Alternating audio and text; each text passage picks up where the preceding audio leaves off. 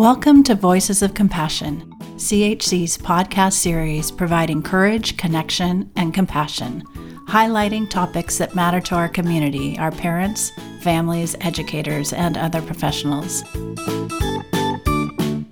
My name is Cindy Lopez. Today, we're talking about cultural humility. We're all different from one another, not better, just different. And diversity, equity, and inclusion are really hot topics in our nation today. So perhaps building cultural humility is a good place to start. Cultural humility includes a lifelong commitment to self-evaluation and self-critique in an effort to address power imbalances and to advocate for others. That's an official definition. So the principles of cultural humility put emphasis on the need to connect, and it starts with self-reflection, building greater self-awareness that allows you to practice empathy and compassion for others. So listen in today as we talk with Tony Cepeda, licensed marriage and family therapist and clinical program manager at CHC. You'll hear about strategies you can use to develop cultural humility, starting with yourself and your own family. So Tony, thanks so much for joining us today. Is there anything you'd like to share with our listeners as we get started? Well, first off, Cindy, thank you for having me. For over 30 years of experience, I've really had the opportunity and the privilege to work with a diverse group of people coming from different racial, ethnic, religious, socioeconomic backgrounds, people from the LGBTQ community. So lots of interactions with different people. And that's so perfect for our topic today as we consider and discuss cultural humility. We know there's a lot going on in the world today. On top of the pandemic, we're also coming to terms with issues of equity and social justice. And we're all asking ourselves, how can I make a difference? And how can I make a positive impact? So, Tony, I'm wondering, in your role as a therapist, what advice would you give to people as they're trying to figure that out? So I'd like to share some statistics just to put things in perspective. First off, there is about a third of racial or ethnic minority youth that are as likely as their white counterparts to receive mental health services. And then another statistic is that less than 40% of minority youth with mental health needs actually receive mental health services. So there's a disparity. Now, you had mentioned diversity in our world today and community. CHC is based in Palo Alto. And so for Santa Clara County, there are 52% white people, about 2% African American, about 1% American Indian, Asian Pacific Islanders, about 39%, Latinos, about 25%.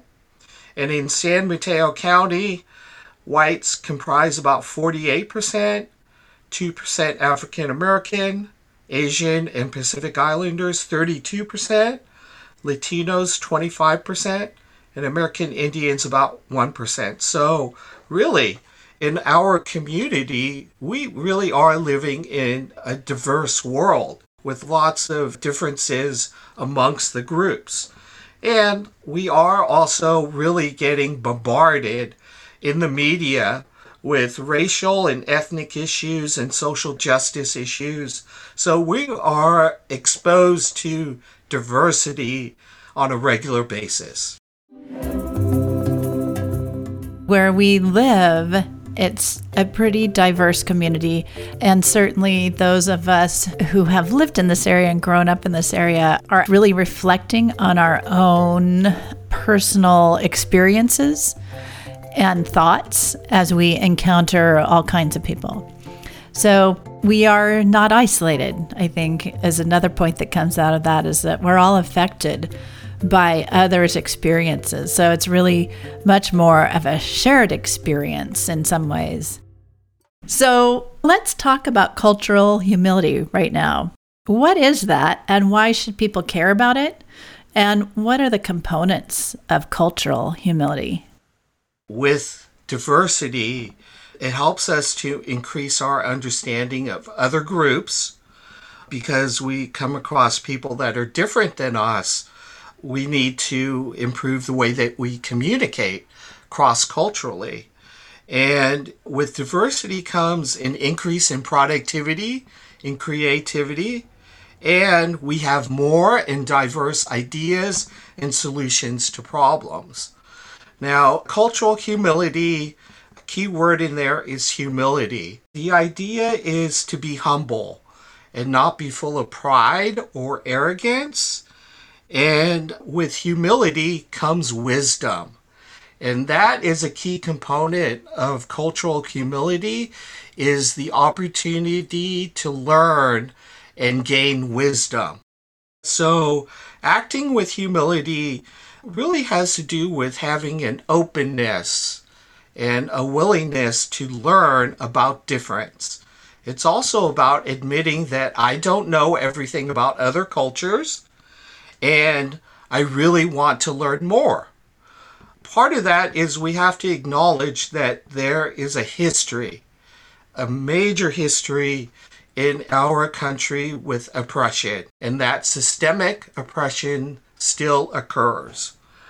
So another key component of cultural humility is this idea of not only respecting other cultures, but also acting with a sense of reverence in trying to learn about other cultures. Now, reverence has to do with listening from your heart and learning from your heart and treating people that are different with wonder and awe in terms of learning more about their culture. So I think that's an important piece right there, the sense of reverence towards people that are different. Yeah, I really like how you just referenced reverence. It's so important right now. And so I've been 30 years in education, and I have spent the last half of it working with kids who learn differently. When I started working with kids who learn differently, that was an eye-opening experience for me as a teacher. Learning to understand that it's just different. It's not better. It's not worse. It's just different. And as a result, for kids who are learning different, they need to be taught differently. So that's kind of how I approach these issues around equity and social justice. Like, we're all different. And that difference brings that kind of creativity and new solutions to problems and new thinking. And so, it's important to embrace all of that. So now that we kind of know a little bit more about it, how can we develop cultural humility? One key factor is to develop compassion and empathy for our own cultural beliefs and our own cultural identity. So in a way, it's a self-exploration of our cultural identity and a reflection and an awareness of where our culture comes from. Where did we learn that? And what is the significance to us for why we do particular things or have particular beliefs? With this reflection, I think one really powerful thing is that it really helps us to get in touch with aspects of our culture where we have a sense of pride or feel very full of pride in terms of our belief system, and areas that may bring us joy and comfort. And that comes from our own individual identities of our own cultures. Self-awareness kind of comes up over and over again as we've done like 30 podcast episodes, and that ability to reflect on your own thinking and why you react in certain ways or do certain things. That self-awareness is a big piece of, as you already noted, empathy and compassion. So once we start understanding where some of our own perhaps biases come from, we can work to change that.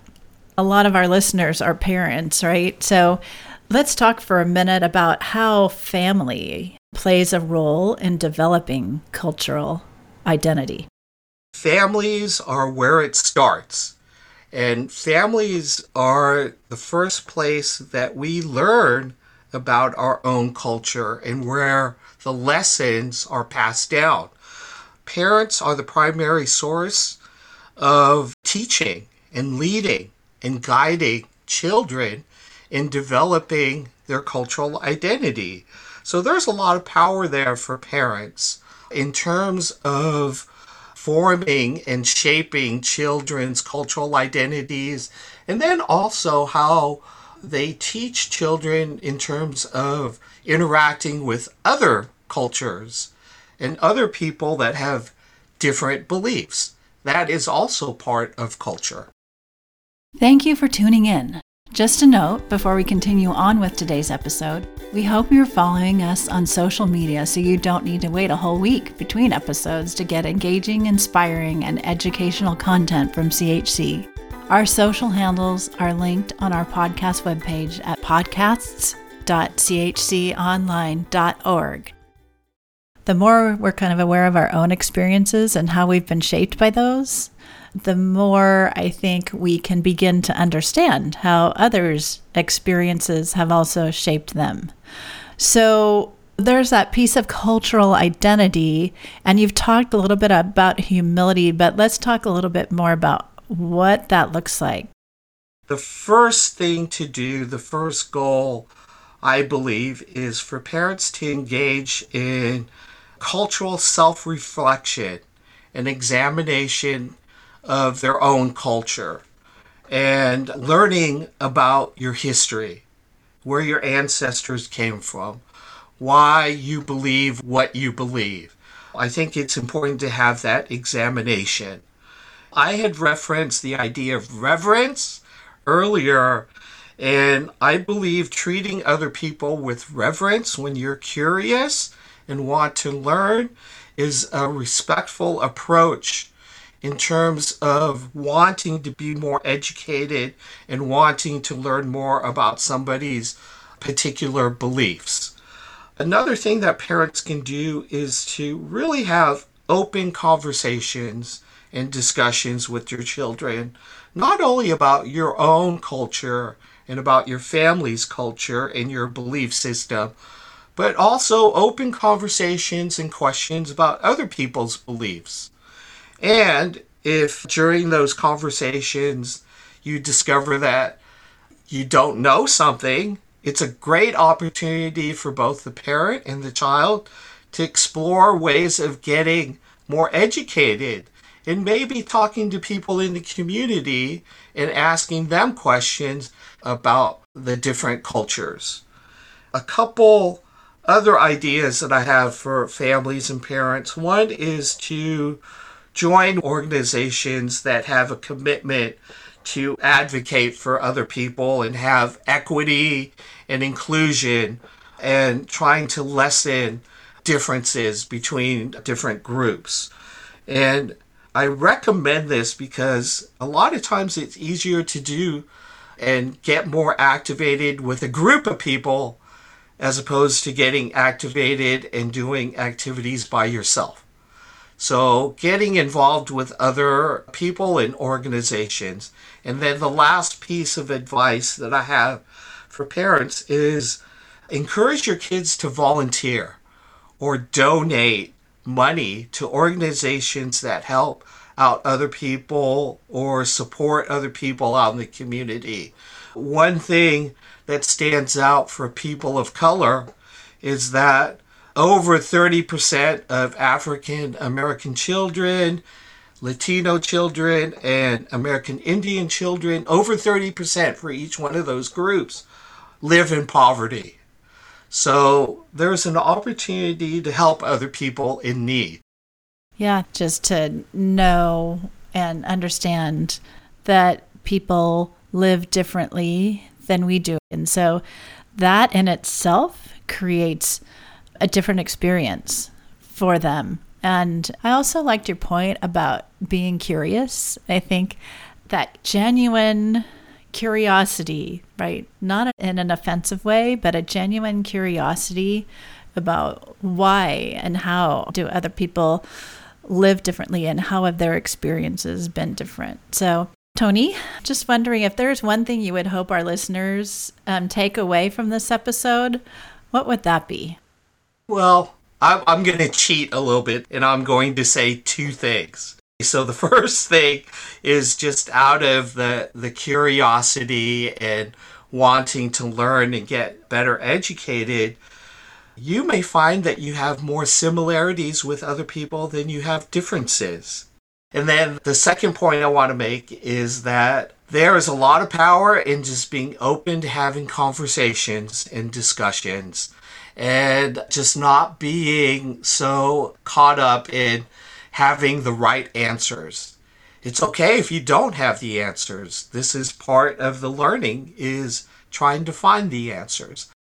Yeah, I think that open conversations and that kind of communication, that's an important tool to develop. And just a note as we wrap up, here at CHC, just as in many other organizations across the U.S. now, are really taking a close look at diversity, equity, and inclusion. And so Tony is one of our therapists, and he is also part of a group, DEI, Diversity, Equity, Inclusion Council, so to speak, that we've developed here at CHC, where we're just taking a harder look at who we are and what we do and how we can just develop this cultural humility and become more aware of our own practices, both individually and as an organization. So it's not only a topic for this podcast episode, it's part of what we're doing at CHC and it's part of our work. So Tony, thank you so much for joining us again. It's always great to talk with you and appreciate hearing your perspective and insights. Well, thank you, Cindy. It's my pleasure. Thank you so much. And to our listeners, thank you for listening in today, and we hope that you'll join us again next week for a new episode. Find us online at podcasts.chconline.org. Also, please follow us on our socials. Find us on Facebook at chc.palo alto and Twitter and Instagram at chc_Palo Alto. You can also visit our YouTube channel at CHC Online Palo Alto, and we are on LinkedIn.